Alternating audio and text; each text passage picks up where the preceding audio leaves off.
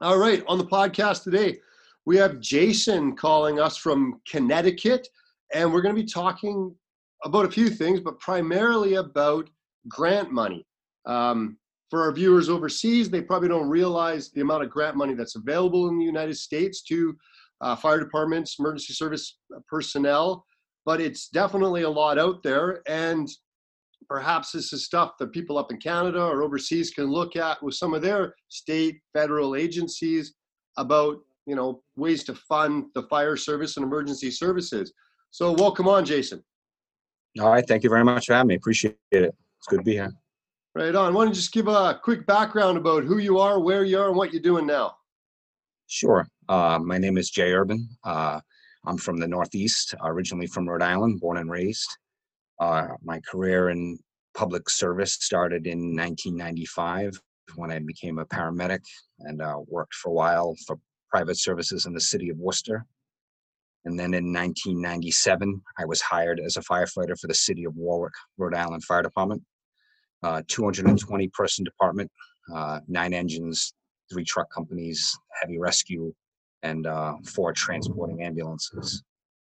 I worked there for approximately 21 years before I retired, and then began a second career now in the central Connecticut in Hartford County for West Hartford, Connecticut Fire Department. Currently, I work here, and as also I teach for several entities. I teach for the Rhode Island Fire Academy, the Massachusetts Fire Academy, doing tech rescue and rapid intervention. And I teach for a company out of New Jersey called Eckert Fire Tactics, where we do all sorts of innovative fire training. In fact, we just wrapped up a nice training weekend that was broadcast live on the internet with National Fire Radio. It was a good experience, a good company to work for. Right on. And, depends on a few things there. Yeah, a couple things, sure. And so I was lucky enough during my tenure in Warwick. I spent the last 5 years as an officer on the heavy rescue. We call it special hazards. And in 10 years out of my career, we had collateral duty, myself and another gentleman, in the duty of writing FEMA assistance to firefighters grants.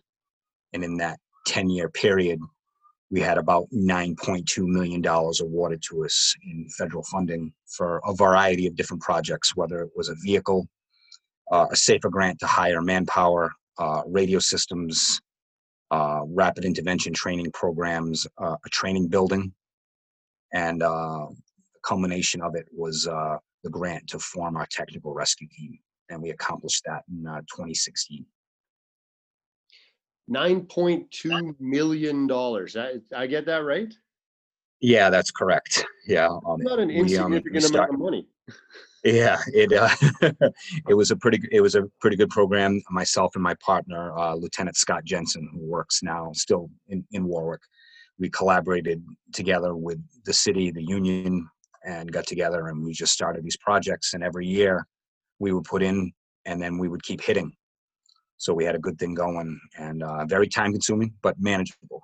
And we were able to get a lot of items that didn't fall into the budget and capital expenditures that the city would normally not be able to provide to us. We were able to get the funding for that, especially big ticket items like fire truck. I mean, getting an aerial apparatus to a grant, getting $900,000 just for the vehicle was a big win, to replace a vehicle. Absolutely. Couple of tangents and a few questions before we carry on. Rhode Island, I love it. I've been there a few times. Yeah. You go back often? I do. I do. I don't live very far from there. Friends and family still in Rhode Island, still close connection to all of them. So I'm there quite frequently, yes. Right on. Worcester, you said you're a paramedic there in 95. Yes. Yeah. When did the fire occur? 1999. Yeah, I was already in Warwick when the cold storage fire occurred there. So I worked for a private third service that did 911 for the surrounding towns around Worcester and as well as stuff inside the city. That was my first job out of paramedic school. Good city to work in, good people.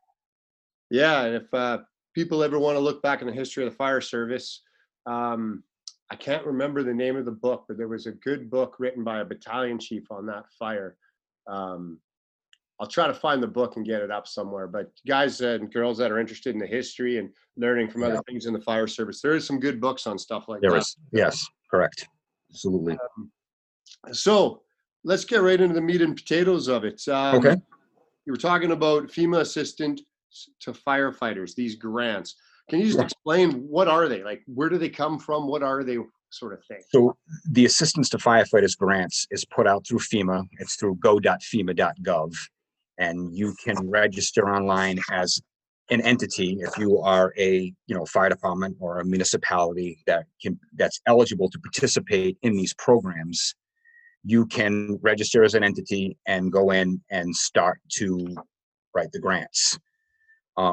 They offer a ton of online assistance. The FEMA, whatever region of the states that you fall under, they have people in there that will help you and work you through, setting up and telling you what's eligible and what isn't eligible for doing the grants. So that they're very helpful. And usually the period opens up sometime, probably at the end of the year, usually in late fall or in the winter, it opens up. And then you can go ahead and start applying. It's usually anywhere from a 4-week to a 6-week window where you have to submit the grant. And then once it's submitted, then it goes through the review process, the peer review process, and then it goes through the computer system. And then sometime anywhere from 6 to 7 months after that, you tend to see the notifications go out if you were awarded for the grant. It's a competitive process. A lot of people put in for it. There's a lot of agencies and departments that put in every year for things, so not every grant gets awarded. There are strict guidelines that go about what you can put in for and what you can't, and you need to follow and write your narratives. So there's a lot of work that goes into it, but the reward, if you can get what you can out of it, would be amazing. What you can do, if you put the right people in place. Now, I'm assuming that it's like anything. The more you do it, the kind of better you get at it. They don't change the rules or the goalposts too much during the years. Yeah, exactly. The more you get into it and the more you write, it gets easier. They don't necessarily change the rules. They will change what is eligible to be awarded from year to year. You will see that. So you will see what they were awarding was in like the hot category one year may not necessarily be in the next year. So it all depends on, what the government, what the amount of money allocated and what they're really looking to put out there. Like training programs are usually every year. It's usually, yes, we'll pay for training or anything pro board certified. If you want to send your people through pro board training programs, that usually hits high every year. They're really into the education. Does the amount of money change every year significantly, or is it pretty stable? Not yet. I believe it changes from year to year. It's pretty much stable, but it's nothing anything drastic. It's usually pretty much the same amount every year it's allocated, and it all depends on who puts in. I would think is a good way of putting it. If a lot of people put in for it, and the money's there. So the way we always tried to sell it to our administration was the money's already there. So whether a small department somewhere in the northwestern United States gets it or we get it, it's out there. So we should try and put in for it. Okay. Now in 2016, you said you basically put in a grant and you got $1.1 million for the basic full creation of a technical rescue team. Am I getting that right? Correct. That's absolutely correct. So we had started in about 2010 with doing the grant process and writing, and we had started getting we had gotten SCBAs for our department, the new compressor, and then we needed to rebuild our radio system, our infrastructure, so we had gotten a grant for that, and we started to get manpower grants and vehicles and training buildings. And we had in 2014 we had a successful grant to put a 48-hour rapid intervention training program in place for our department, where we brought in an outside vendor to come in and do our entire department and put us through this rapid intervention program. And that was the first time in the history of our department that we had an outside vendor come in and do training. Never had anybody from the outside come in. We always did all our training in-house, but we felt that something as critical as rapid intervention could be taught by someone that's actually performed it, that's actually done it and had successes and failures with it. So we brought in an outside vendor company out of New York State that came in and did the program. So we had already laid the framework to get training done by outside vendors. The city had already approved it. We already got funding. So we felt like we already had a ground, already hit the ground ball. We're already off and running. So we were sitting in the grant office one day, myself and Scott, and I had gotten assigned to the heavy rescue the year before.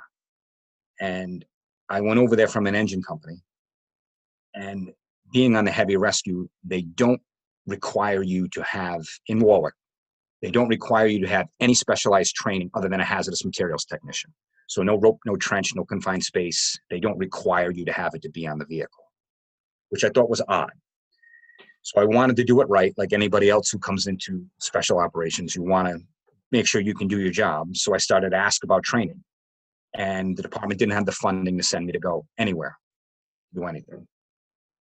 So we were sitting in the grant office, and I had this in the back of my head, and I remember having the exact conversation with Scott. I said, I have this idea. I would like to do this. And he said, it'll never work. And I said, and as he goes, it'll never happen. I said, I think we can do this. So we started to look at our area and what we were doing. And in Rhode Island and offshore and around Warwick, they were starting to put up wind turbines for alternative energy. Okay. And they were constructing them. And I started to say to myself and to Scott, what happens if somebody's stuck in there? How are we going to get them out? The government is essentially paying for these wind structures and these turbines to go up, but they should be paying us to rescue somebody in there. And he's like, oh, that's a pretty good idea. And at the same time, the international airport in Rhode Island was expanding, and the government was funding this huge expansion. So, and there was trenches, there was confined space work, there was, stuff that was elevated. And I figured, as long as the government is paying for these large scale projects, they should be able to pay and fund the local fire department to respond, to an emergency there. So that was the premise that it went off of. So that's what we decided that we were going to do. And we said, rather than just send, get the funding for a handful of people, let's just go for everything and form a team. So we broke it down and we looked at the manpower and what we had in our department. And we realized that with a 220 person department and with the amount of funding, and to fall into the cap, because with FEMA, you can only put in for a certain amount of money each cycle. So the cap is just about $1 million that you can put in for total for your grants for any one agency. So we looked at what we could do and how we could break it up. And we realized that we could form about a 36 person team and put them through technical rescue disciplines, and then form this team and still pay for an outside vendor and still pay for all the equipment that went with it. A couple quick questions. Sure. So you said the FEMA cycle is about $1 million. How long is this FEMA cycle? So if you want to put in a submit for a grant, and it usually is every fiscal year, or the FEMA fiscal year runs, I believe, don't quote me this, from September to September. Okay. So usually after the last year's is paid out, they start the process of doing the next cycle. So once it late fall, early winter, the application periods start to go out. And then if you read the guidance that comes out every year from FEMA, and you read then when they post the guidance of what you can put in for, what's eligible, what isn't eligible, how much money is out there, it gives you the rules on what you can apply for, as well as how much you can put in for. Okay. So you're not guaranteed the amount that you put in for, but it may pick it apart a little bit. Sure. Okay. Yeah, you could get a partial award. Yeah. Okay. Now you said at the time they didn't have requirements for going on rescue. Has that changed now since this grant money back? So now they have some specialties to get on truck. Yeah, so it goes by contract. It's all in what the union contract is. It's still a requirement to be a hazardous materials technician to be on the rig, because we cover one of the 5 state teams that respond to hazmat. but they're still in place that it's still a seniority-based system to bid onto the vehicle, and you don't necessarily have to have it to get on there. But now, with the fact that almost a third of the department is trained, now you'll see the majority of the people that are assigned to the truck have that training in there. So by default, there are more qualified people on the truck now than there ever were before. But the way that the system is also set up in place with the technical rescue team, the vehicle and the crew will respond to whatever technical incident there is, but anybody else that's working in the city on another apparatus will be able to respond as well, and they can form the team on site. Just because you're working on the truck, they can still pull the manpower from anywhere else as long as they're working and assemble a team. Just kind of like a moving task force almost, where Exactly. I mean, almost they just the goalposts move a little bit with the trucks. Exactly. Yeah, like a dive incident. If you had divers spread out throughout the city, you'd be able to call them and get them to the scene, or hazardous materials, or anything else like that. Yeah. But yeah. Okay. Now, when we were chatting earlier, you said that you got them trained in 7 disciplines. Is that correct? Sure. Yep. So we trained them in rope 1 and rope 2. And whether we said NFPA, rope 1 and rope 2, Yep. Confined space, tower and wind turbine, trench, vehicle and machinery, and structural building collapse, the full 2-week structural building collapse class. So everybody went through the technician level for all that, as well as took the pro board certification. No, we didn't do pro board certification, but we got full technical rescue level in all those disciplines. So we're talking about 8 weeks, approximately, maybe a little more, a little less. Yeah, it went longer than that. Yeah, about 8 weeks total, but we spread it out over a few months.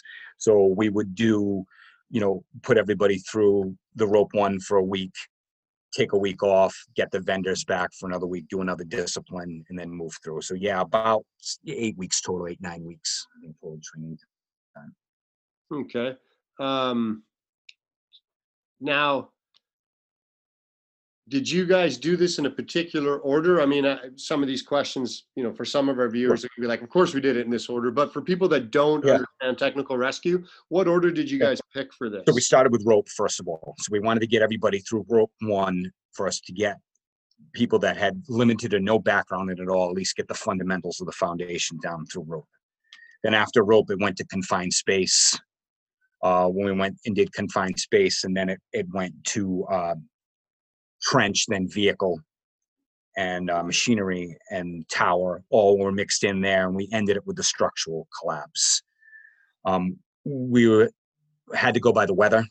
We started it in January, so it was cold doing the rope outside. It was real cold.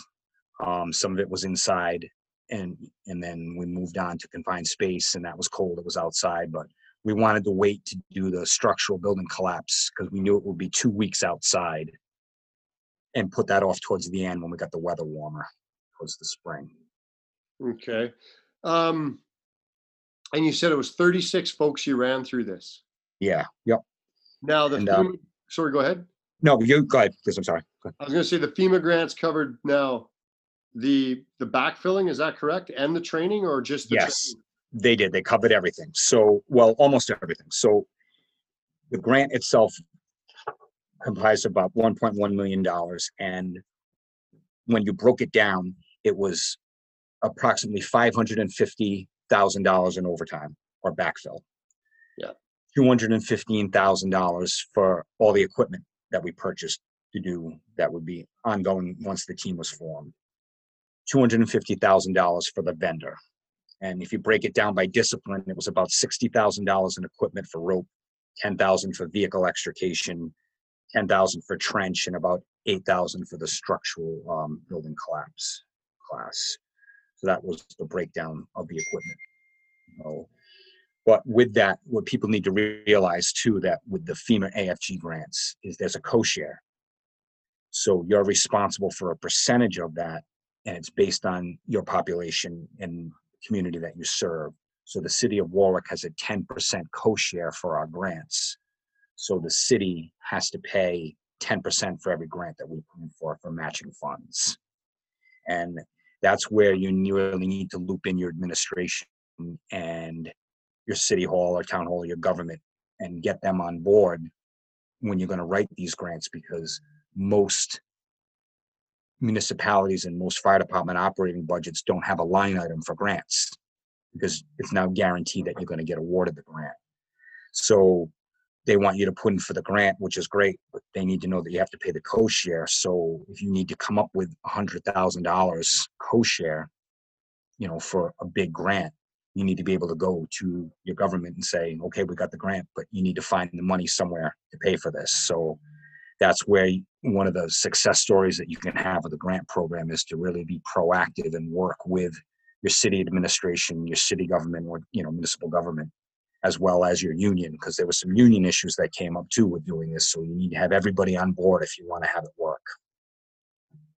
So you say 10% responsibility, so 110,000 had to come out of the city, basically? About that, yeah, had to come out of the coffers somewhere. So I don't know, Chief Armstrong, Chief Armstrong, the chief of the department at the time, was a great partner for us. He was very proactive about the grants, and he would make that walk across the street to City Hall and say, look, we've got this is what we need to do. And he would go before the council, and we sold it, and we had a good success with it. So we made it work. Right on. Specifically with the equipment, for my first kind of question here, you had mentioned in there about a switch to 11 millimeter. Did I read that wrong, or is that correct? Oh yeah, no, that's very true. So that's all on Scott, my partner, Scott. Scott is pretty much a rope guru from day one. He's been involved in the rope world and doing this stuff for a long time. And like 99.9% of my knowledge before this program and even afterwards has come from him and his circles that he goes with and working in the academy. So we had talked about it, and it was going to be a culture shock for our job. And not only that, we were the first ones in the state to actually go to it. Everyone else has been using 1/2-inch rope everywhere, like your typical fire-based system. Yeah. So we saw it as an opportunity to move forward, but at the same time, it was also a need because we were replacing rope and hardware that was beyond its life expectancy. So we reached a point where we needed to replace it with the same stuff or move forward in a different direction because the stuff needed to be replaced anyway. So we felt, Scott was really pushing for the 11 mil, and I didn't know much about it. And I'm like, okay, this is what you want to do, we'll do it. But it required everything. So, it wasn't just coming in with new bags of rope. It was all of the devices and the descenders and everything else had to be changed over that went with it. So we figured we'd go for it, and we did. And, it's interesting. We didn't get the pushback that we thought that we would get from the people on our job when we changed over, and we didn't get much. And then looking back and thinking about it, the people that are really vested and interested in doing rope rescue and doing with that were on board with it because it was new devices, new equipment, and it was lighter, and they were all for it. The people that weren't really involved with rope rescue didn't really care. So it didn't really matter. They're going to look at a bag of rope like it's a bag of rope. So it didn't really matter. If you give them hardware and this and you tell them to build a simple system, they'll do it with whatever you give them. So it didn't really matter. The only pushback we ever got is from departments outside of our city. If we did regional training or did some USAR type stuff, or people that had never seen it before, and they were like, it's not rated the same, and it's not, you get the stuff you hear constantly. Yeah. What is it rated for, or what the safety factor and all that. So a lot of explanation, and we pretty much, the first time we would send them climbing up the tower to set up a system, up a radio tower from doing it, and they realized it was a lot lighter and easier. We sold them on it without any difficulty. Now, we've been over for about 5 years now in my department, and we did some joint training on trench with a neighboring department not too long ago, and they've now gone to 11 since then, but at the time they were 12.5 or 1/2-inch. And I remember our guys looking at it, and the look on their face was priceless, because it was like, this is like rigging cable, right? And yeah, only 5 years or maybe even 3 years at that point earlier, they were using the exact same equipment, but they just totally forgotten about it. Exactly. And it was the same thing. So we knew once we switched over and went to it, it would be a lot better. And we also, brought in a lot of stuff that people had never seen before, like the Vortex. This was our introduction to the Vortex, and Aztecs and ASAPs, and, things that, MPDs and Petzl IDs at the time. So this was pre-clutch and pre-Maestro. So getting MPDs and Petzl IDs were big because they were replacing the racks and the 8s. And that's what we had used for as long as I can remember, in different ways of anchoring, and slings now we were bringing in, and just all, swivel pulleys, and there's all these Rock Exotica products and non-steel carabiners. I mean, we pretty much flipped the apple cart of everything that we've done, previously. So, and Scott had a lot to do with it. And I just said, I'll write whatever you want. And he pretty much, I mean, it's interesting. We were kind of like, it was kind of like Shawshank Redemption, the two of us kind of, because he would kind of, be the money guy and do all the budgeting. And I would just be the guy that would acquire whatever he wanted, so we kind of worked together, and we were a good team to get this stuff. So. And the chief was Yeah. like the warden when he said, thick as thieves, you two? Exactly. Pretty much. Yeah. Pretty much. A lot of it was out of sight, out of mind. As long as we sent him, as long as we get an award package every now and then, he pretty much let us do what we wanted for a little while there. So it was good. And yeah, it was a good foundation to start with. So yeah, the equipment, not only was it for the rope stuff, but it was extrication. So we've been a paratech department for a long time. And we wanted to expand our paratech capabilities. We wanted to go to the hydrofusions, gold struts, stuff to do structural collapse. We really needed to get, new heads for the paratechs and extrication equipment. We went to the hydraulics. So there was a lot of other extrication equipment that went in with it, stuff for trench, new panels, new jacks, and then with that, even do the equipment for structural building and collapse, just all the things you wouldn't think of, like hand tools and things you would need to do trench work. We didn't have any of that. So a lot of that went into it. We upped our game with a lot of Milwaukee products, and we got a new torch with the Petrogen torch. So we were able to expand with a lot of different capabilities, not just rope, but anything technical. We were able to get some new equipment and just expand for anything. So, but I would say the two biggest focuses that we had to do for equipment to change everything was updating all our entire rope inventory cache and vehicle extrication, really expanding on what we did for our Vehicle X and trying to be able to handle large scale incidents, big vehicles, big crashes. So that was the premise of it.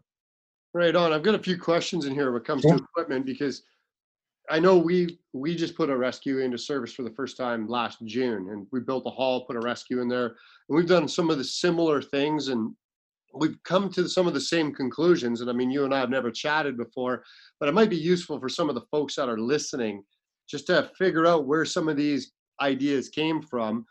First, and before I get into that, though, you talked about life expectancy of your rope gear was past. What are you using for your life expectancy of your gear down there? So it was pretty much like it was supposed to be a 10-year cycle. Okay. And when we looked at the 10-year cycle, we also looked at the amount of use that it had in there. But as you know, when you have personnel change over from year to year and you have different officers come in, there wasn't really a lot of accountability in our rope logs and our equipment. So it was tough to check. Some of the stuff was dated, some of it wasn't. We really looked at some of it, and some of it was really abused for training. So we knew that was past its expectancy. Some of the stuff just sat on trucks for years in bags on outlying vehicles that wasn't necessarily on the special hazards or the rescue. So we brought everything in and we looked at everything, and we kind of got a number of what we needed to replace. And some of it was still good quality rope. So we were able to take some of that 1/2 inch that we weren't going to use for our operations anymore and turn it into either utility rope or turn it into anchor rope, cut it into 50 or 80 foot sections or 20 and 10 foot sections to use it for anchors, use it for guys, tiebacks. So we're still able to use a lot of it. We also put a separate side of the 1/2 inch aside just for training, because we still had devices for 1/2 inch rope. So we put a lot of it together and off to the side, and hey, you want to build whole systems on the floor, you want to do this, use this instead, to at least get the technique down without using, the stuff on the trucks. Yeah, Right there was on. Sorry, like Garrett. anything else, you find a bunch of steel carabiners, somewhere in a bag. Some of them are etched and engraved, some of them had paint on it, some of it, you had no idea the life expectancy of it. And so you're like, maybe it's time they just went away. Yeah, we used a lot of that old stuff as well. The old steel carabiners, put them in the rafters. When I say last June, I meant June of 2019. This COVID year's eaten me. We used some of the 12.5 for some of the panels and stuff in trench, lower and shores, that sort of stuff. You always need crap rope around there. Yep, same thing. I mean, yeah, absolutely. A lot of a 1/2 inch rope went to trench. Yep. Yeah. E-tools. You said you stuck with Paratech, or did you? How do you find the e-tools that you're using?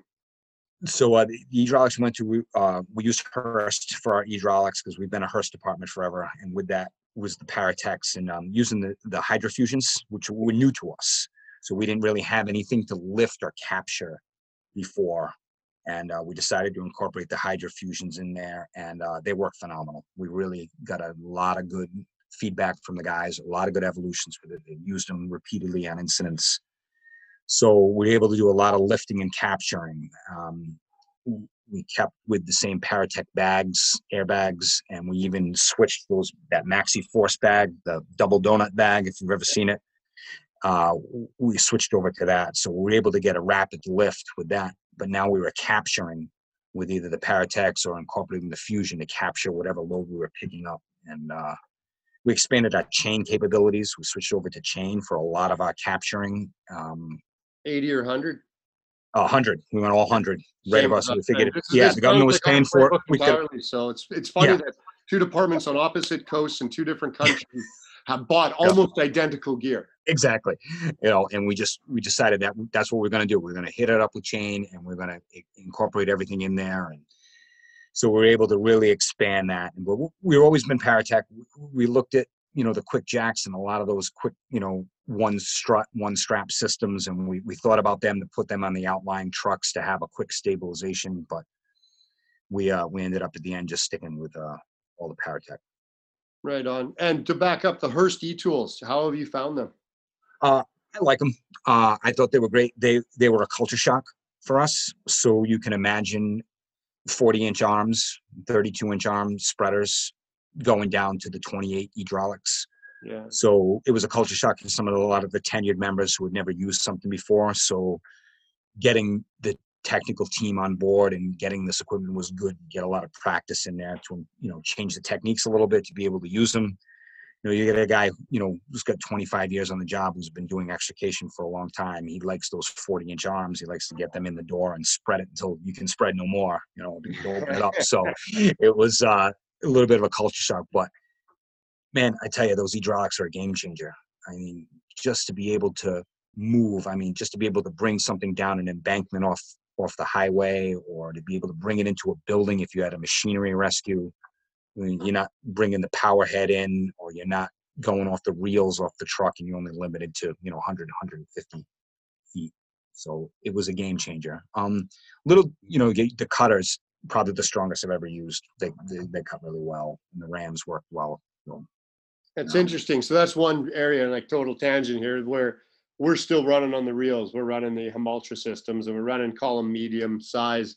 And it's something we couldn't get the change over to. And I did a mutual aid run the other night, a tunnel between our city and another one, where we had to cut a couple people out of a car, and their Rescue 7, our Rescue 4 showed up, and their Rescue 7 has e-tools on it. And it was interesting.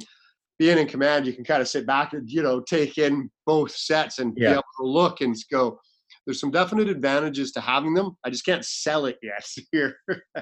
It's, you look at, way extrication has evolved even over the last few years, and everything's going lighter and faster. 20 years ago, we obviously would never be using a Sawzall as a primary means of cutting a vehicle.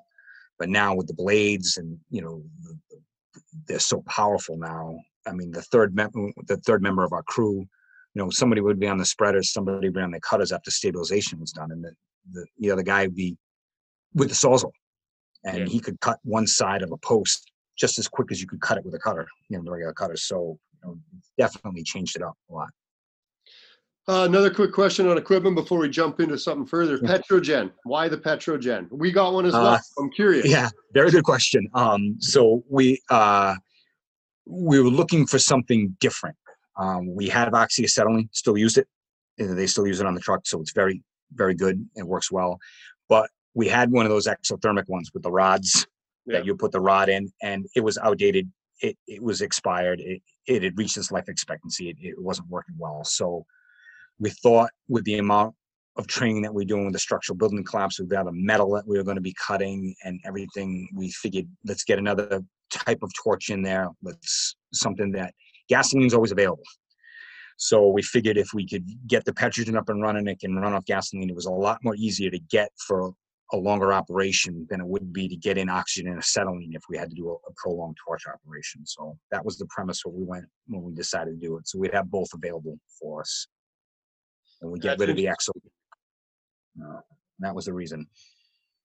Awesome. Yeah, I mean, we've picked up one as well. And it's interesting that a lot of the departments, like I said, different countries, different coasts, picking up a lot of the same gear. So for people that are listening, reach out to neighboring departments, see what they're running. I mean, there's generally some general accepted principles out there of what people are buying. Yep.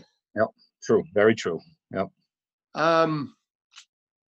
Now, so the training equipment, what are you doing now? And I understand this is outside of the grant conversation. What are they doing now, if you know, because you're with a different department, for ongoing training of that team? Is that just incurring in-house? Is that incurring at the state level of the fire academy? What does that look like? Both. So what we established once we got the program up and running and we finished, it was a monthly schedule. So every month would be a different subject, different topic. They do something, and we would either be on site at a training facility that we have in the city, or we would go somewhere in the city and develop a program, or do a regional effort with a bunch of other agencies. Will come in and we'll host a day. So monthly, a discipline had to be covered, and we would rotate it from month to month. Okay. Awesome. So we wouldn't be always doing rope. We would get extrication involved for another month. We would, a couple of times we would actually find a spot in the city and have Public Works dig a trench for us for the day. So we get in there and actually get a trench refresher. And so we wanted to stay current and keep our members current and keep them vested. With also included that each particular work shift could train at any time and bring all the members together that were working that day, and just, switch some manpower around and keep some trucks on the line, but take some guys aside and actually spend a couple hours in a day and go over an evolution. So the team would get together once a month as a team and have something done, or, the individual shifts would do it periodically and whenever they wanted. So there is, and still is, a great emphasis on training to keep it going. It hasn't been stagnant since it started. Right on. Well, regards to the grants, what about, if you can, 3 takeaways that you could pass on to people that are writing grants? Sure. That, these are 3 things you're going to either want to do or maybe not want to do. Okay. So the biggest things that we can is to do your research. So do your research ahead of time for whatever it is that you're going to put in for. So if you're going to put in for training and you have to train your members and they're requiring them to be on overtime or backfill, you need to calculate how much that amount is. So we based it all on first grade officer pay, so bottom step lieutenant pay.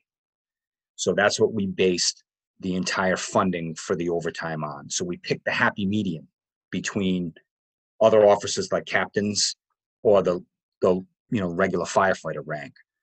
So the majority of them would be the regular firefighter rank, but if we picked a median amount, like at the lieutenant rate, that would give us a good hourly rate to go by to budget for the amount that needed to do the backfill. So we went, so you need to do your homework as far as how much it's going to cost you to do this. Equipment, you have to go out and research your vendors. You have to find out and research your equipment and find what the median price is of anything that you're going to buy, because in case your grant award comes in less than what you anticipated, you still want to be able to find a way to get the equipment that you wanted.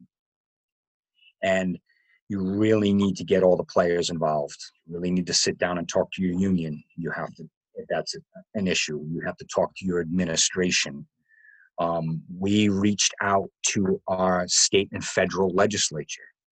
Anytime that we had done a grant or completed it, we printed a copy and hand delivered it to our congressional and Senate delegation to let them know that we were putting in for it, because when the grant gets awarded, it's your federal or state legislature that's going to stand at the podium and say that they got this award, from FEMA, and we're presenting it to our constituents. So they want that press conference. And if they can politic for you nationally to get it, it makes them look better. And you know, that worked out for us. That was perfect. We had that great partnership because we weren't afraid to just go and deliver the stuff. And you've got to get the people on board, you know, and then do your research and really, really look at what you want to get and what the need is and find the cost of everything. Right on. I think that'll be pretty useful for folks that are new to this or maybe have been unsuccessful in the past. Yeah. I can talk to you if you want. I can, you know, go about how we did the grant itself and, you know, different entities and challenges. If anybody's looking to do, you know, technical rescue, I can talk to you about, you know, the challenges that we had and the successes and really what was involved. If you want, I can go over that for you. Yeah, Absolutely please. love to. Take a look at that. So the one thing that when we decided that we were going to do this was when you hit that accept button that you're going to accept that grant award, the clock is ticking. You have a year to complete whatever project it is that you've done once you hit the award. So you can imagine what it would take to put 36 people through 7 technical disciplines, order equipment, find a vendor, you know, get the vendor approved by the, you know, the city, schedule the vendor to come and work into their schedule to get it all done in the 1-year time frame. So it was going to be a challenge for us, and we knew this. So we sort of tag teamed, and Scott dealt a lot with the vendors, and he had some vendors in mind that he wanted to go with. And we started to look at the equipment and researching what equipment we wanted to buy. So I handled that aspect of it. And then we had to sit down with the union and we had to talk to them because we wanted to form this 36-person team. And, you know, like with any union, it's seniority based. And we approached the union and said, we don't want to fill the team up with people exclusively with 25 years or greater on the job who would be gone in 5 years. And then there would be no sustainability to the team. So we talked to them about staggering the years of service of the members, ranging from senior leadership, you know, with 20 plus years to, you know, the 10 to 15 range, but including a good bulk of them with 10 years or less on the job so that they could get the training because they wouldn't be going anywhere for a while and would keep the team going.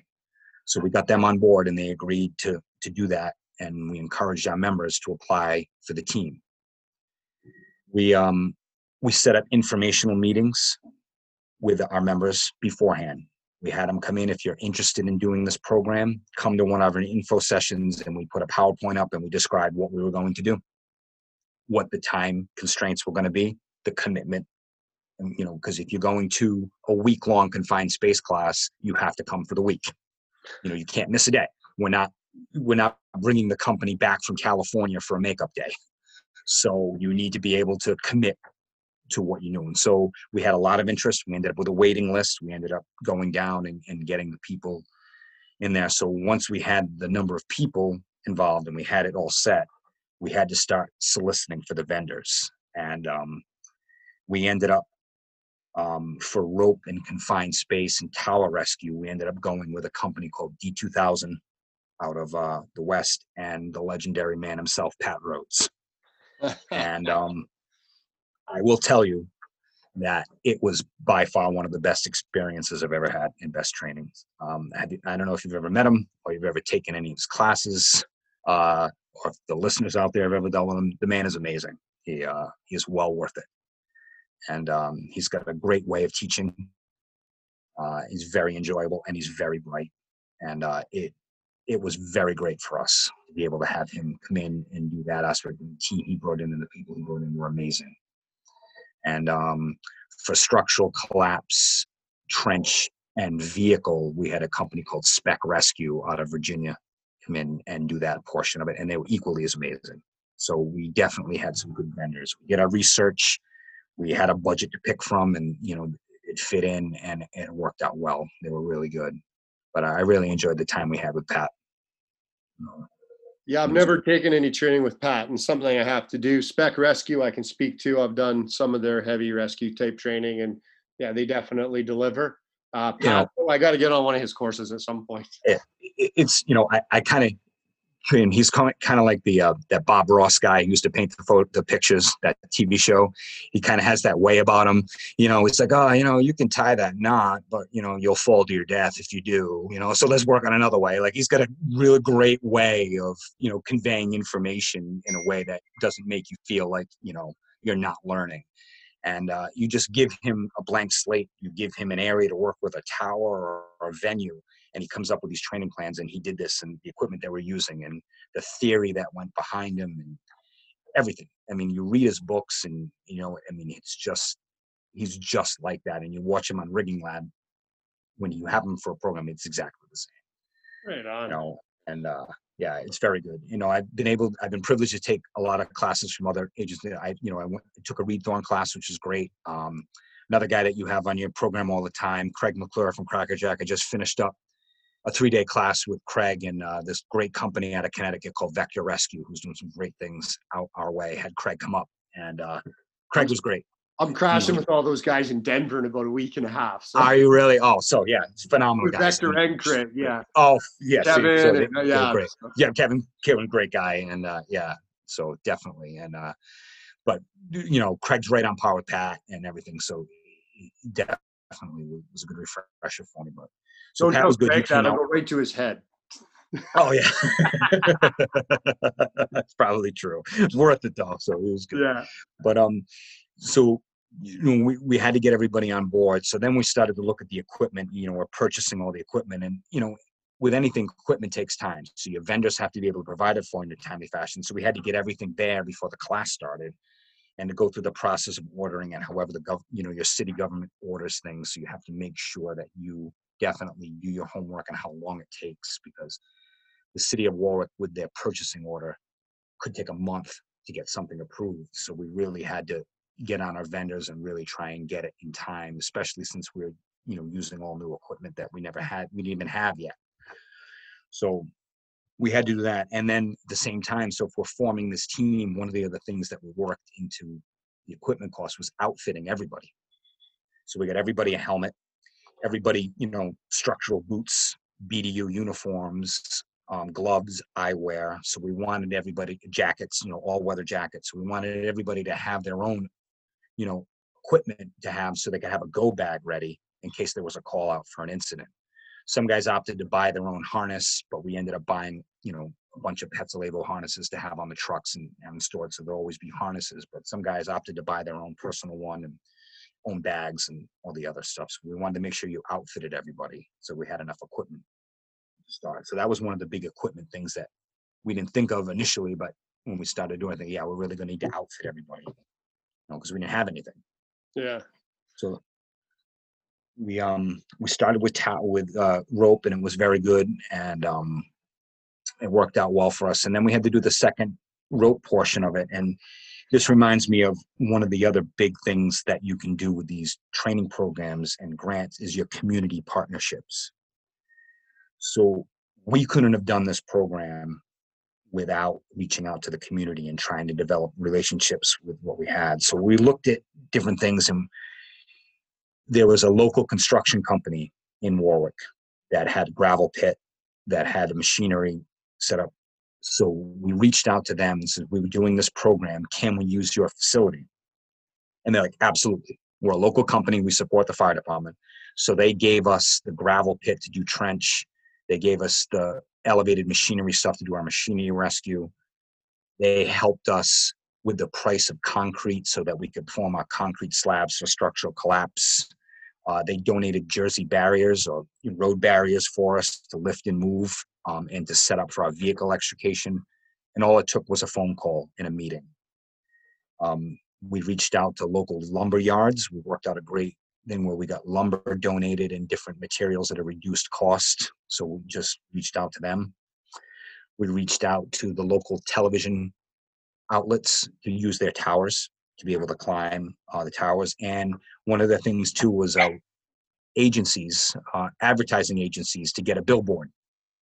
So we were able to work out, and they actually use billboards on the side of the highway to do some of the training as well. So all it took was just asking people and signing some waivers. And one of the best partnerships we developed was with the local 5070 operating engineers. on Rhode Island. And we approached them, and they were like, absolutely, because we have people that they had people they were training to dig trenches, pick up and move vehicles, and to move heavy equipment. So if we showed up there for a day for trench, their people would get the experience digging the trench. We could use it, and same thing about setting up. So we would have all our cars, automobiles delivered for extrication, and they would use the heavy equipment to put them on top of each other to arrange, have what we needed for extrication for the day, because their students needed to learn as well. And it didn't cost anything. All it took was a phone call and sit down and meet with them. And that was a huge win for us. Same thing with the local junkyards and salvage yards to be able to get vehicles. All it took was just going out and knocking on some doors and talking to them, and they provided whatever we needed. So we couldn't have done it without our community partners. And going out there and meeting them and trying to get ahead of it and find out how we can get help, that helped us huge to be able to pull this off in a short time frame. So it worked out very well for us. You really need to get out there in your community and see what's out there. People want to help. If you have this training program, you really want to help. There was one local construction company that didn't help. So that was a little odd, because about a couple of years prior, they had a person caught, and one of their employees was caught in the machinery. And we thought for sure that when we approached them, they would want to help us, since we already had helped them once, but that didn't pan out as much as we thought. So, but it still worked out. Yeah, and I mean, I think that's huge and can't be overstated enough. There's so many resources that are usually available in the city, private or public held, that, like you say, 90% of them want to help out with the fire service, with the emergency services, in order to, make things safer for everybody, including their staff. Yeah, they are. And you just have to ask. I mean, to be able to climb the radio towers and to be able to do this, and especially when we formed a partnership with the wind turbine company. So when we realized that they were putting up the turbines in the city and surrounding municipalities, and we were doing this program, we went right to their corporate office and we spoke with them. And wouldn't you know it, a week later, our team is at an actual turbine, and we're meeting with a representative who was from Europe, and he had come over there, and he was telling us all about the construction of the turbine, what to do, what not to do, how to safely operate inside of one. And we were doing evolutions there. We were actually going up inside the turbine and actually setting up for rescues and actually working in the catwalks inside. And we were able to get right up to the head of the turbine, get inside, and actually do a rappel from the head right down to the ground, about a 300-foot rappel. Each one of our students was able to do that. So it was a great experience just to be able to get up in there and see how it worked. And they're amazing pieces of machinery. And we were very lucky to get in there and get the training, because they're popping up everywhere. And so our guys feel pretty confident now that they can get inside of one and set up systems, because it was, if you've ever been in where, you can move up, 30 to 50 feet. You have a catwalk or a platform, then you're going to move up again. So to get somebody out from the top of it who's injured, it's a long process, a lot of lowering, from platform, a lot of resets and moving systems. So it was quite involved, but it was a lot of fun.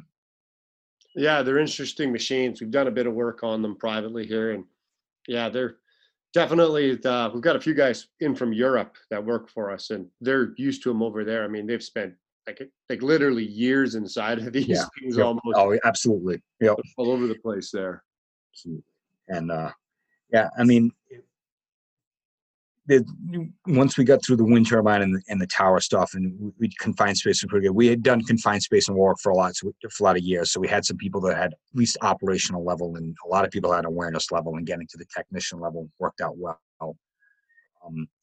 The extrication portion of it in vehicle was very good. We spent a lot of time in the junkyards and putting cars together and doing all these evolutions and with the operating engineers. So we really got the Paratech stuff out and working. We really challenged, Spec Rescue really challenged us to really set things up and really work. And our guys really love the extrication portion of it. But to, use all this equipment for the first time, and a lot of capturing, school buses and big rigs and moving concrete, setting up whole systems and setting up systems to move stuff. It was really good. We enjoyed it. Spec Rescue does that as a tangent. We lifted a train with it on my course, and we're all looking at it going, we're blowing bags. Like, there's no way. Honestly, there's no, right, exactly. There's no way we're gonna. We were lifting things and moving stuff, and they set up these challenges, and to this day, one of the best drills or things, the scenarios they ever gave us was this drill called the divorce court, where they put a vehicle there, and one team had to start at one end of the vehicle and the other at the back, and you had to cut a path from one end of the vehicle inside to the other and move around the engine blocks. So you basically had to separate the car in half, with the exception of the engine, and it was and you only had a limited number of tools. So it was a good drill of, working with limited tools and, communicating with each other. And it was fun. They really did a good job. Right. Enjoyed it. Some of the other things that I wanted to mention was like the administrative stuff. So if you can get your admin on board, they have to go, sell the idea and get the co-share in. You also have to explain why you need it. So if you want to do a grant and you want to get this equipment that isn't budgeted for normally, or feel that you need to get it replaced or upgrade, you really got to stress why you need it. You really got to give the reasons. You really want to stress that you want to be proactive rather than reactive when it comes to establishing and getting equipment.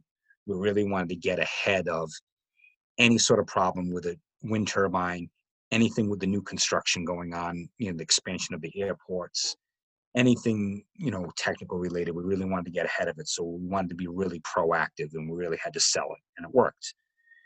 And then longevity, you need to come up with a program to replace equipment long term. So you just can't buy everything on day one and expect not to want to have to replace it, a few years down the road. And then became, training schedules and new standard operating guidelines, or anything that you need to do. Once you got this new equipment, we had to develop an actual standard operation guideline for the technical rescue team, because nothing was in place, because we never had it before. So there was a lot of work that went into it after everything was formed to sustain it, and you really needed to get ahead of it. And that's all part of the grants. Anything that you come in, new equipment, you got to be able to maintain it for years to come, because you just don't want to sit on it. Yeah, and I think that's overlooked a lot, just that procedural piece of it. And it's, like you say, it's not even just the maintenance of it, but it's also that somewhere to record institutional knowledge, so that as people leave the program, that knowledge just doesn't disappear, and you're not creating the wheel again 6, 8, 10 years down the road. Exactly. And the plan was in place to replace members that left, or replace members that didn't want to be on the team anymore. So we're fortunate in Rhode Island, the Rhode Island Fire Academy has pro board certification classes in rope 1, rope 2, extrication in confined space. So somebody's interested in joining the Warwick team, they can take these classes through the Fire Academy and get their pro board cert, their technician cert, and get the training. So we've got a really good program going on in the state right now, so they can continue that.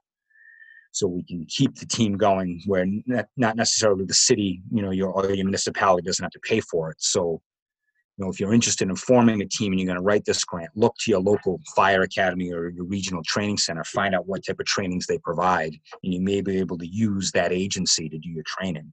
I know some people have formed technical rescue teams with a grant and use their local academy as the instructors and paid that academy to provide the training for them. So you can look at that avenue if needed. Yeah, just a different option on it. Oh, absolutely. Absolutely it is. Yeah, Right. absolutely. We've been at this for about an hour. All right. Anything else pressing that you want to throw out there? Otherwise, we'll look at starting to wrap it up.